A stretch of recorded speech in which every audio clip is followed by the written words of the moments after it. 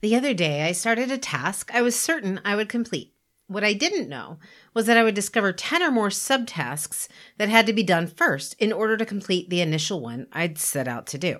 That meant I found myself at my desk for longer than anticipated. As I worked through my list of tasks, I began to get increasingly frustrated and fatigued. I'd finally had enough. I threw down my pen, thought I'll just do that too, and headed for the backyard. Unfortunately, most of us find ourselves in positions of not taking a break until we've reached our wits' end or are too bleary-eyed to think. Welcome back to Thriving Thoughts, where in Season 8, every episode you'll learn one intentional practice you can start using right away to take charge of your life. In episodes 202 to 205, we're covering how to be intentional with moving your body. I'm so glad you're here. I'm your host, Dr. Sherry.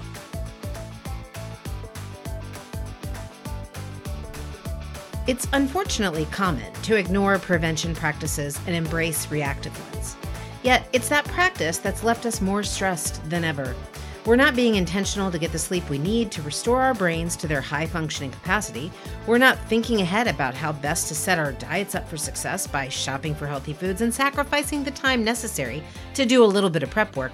And we certainly aren't moving enough. Well, we might feel like we're moving a lot, but it's most likely because we're moving from one fire to another. If we want to be healthier, mentally, emotionally, relationally, we've got to plan for it. We must make it a priority. We've got to set our environments up to incorporate strategies for regular movement, and that requires intention. A 2016 study in my own small county in South Central PA revealed that only 17% of the population made regular movement a part of their routine.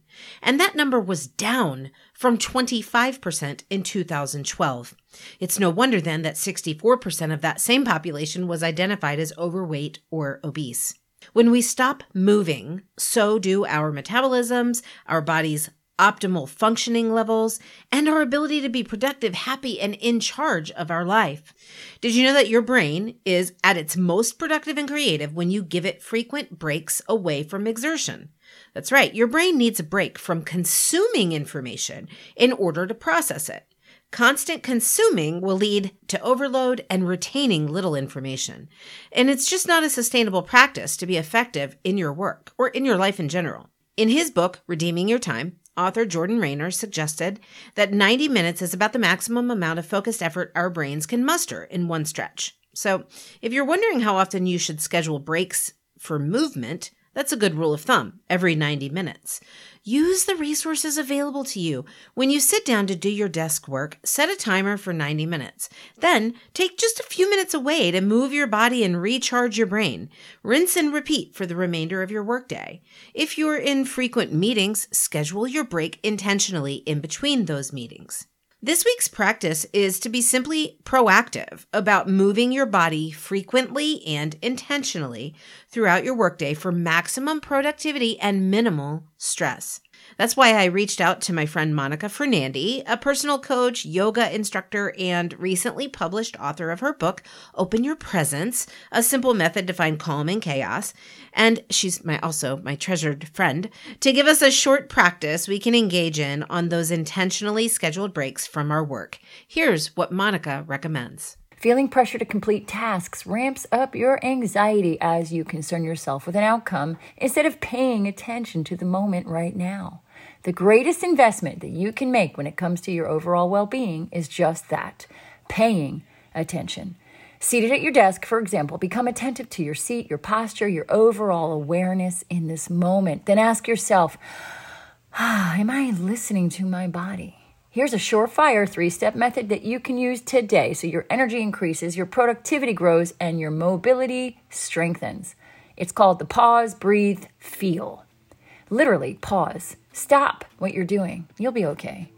Then take a deep breath in and let it out. Your breath will create more energy while releasing stress and detoxing your heavy thoughts or even your heavy lunch. Lastly, reach your arms up straight and feel that hip to fingertip stretch. Feel that awaken and revitalize your whole being. Go check out her book, Open Your Presence, on Amazon, and give her a follow on Facebook and Instagram. All those links are in the show notes.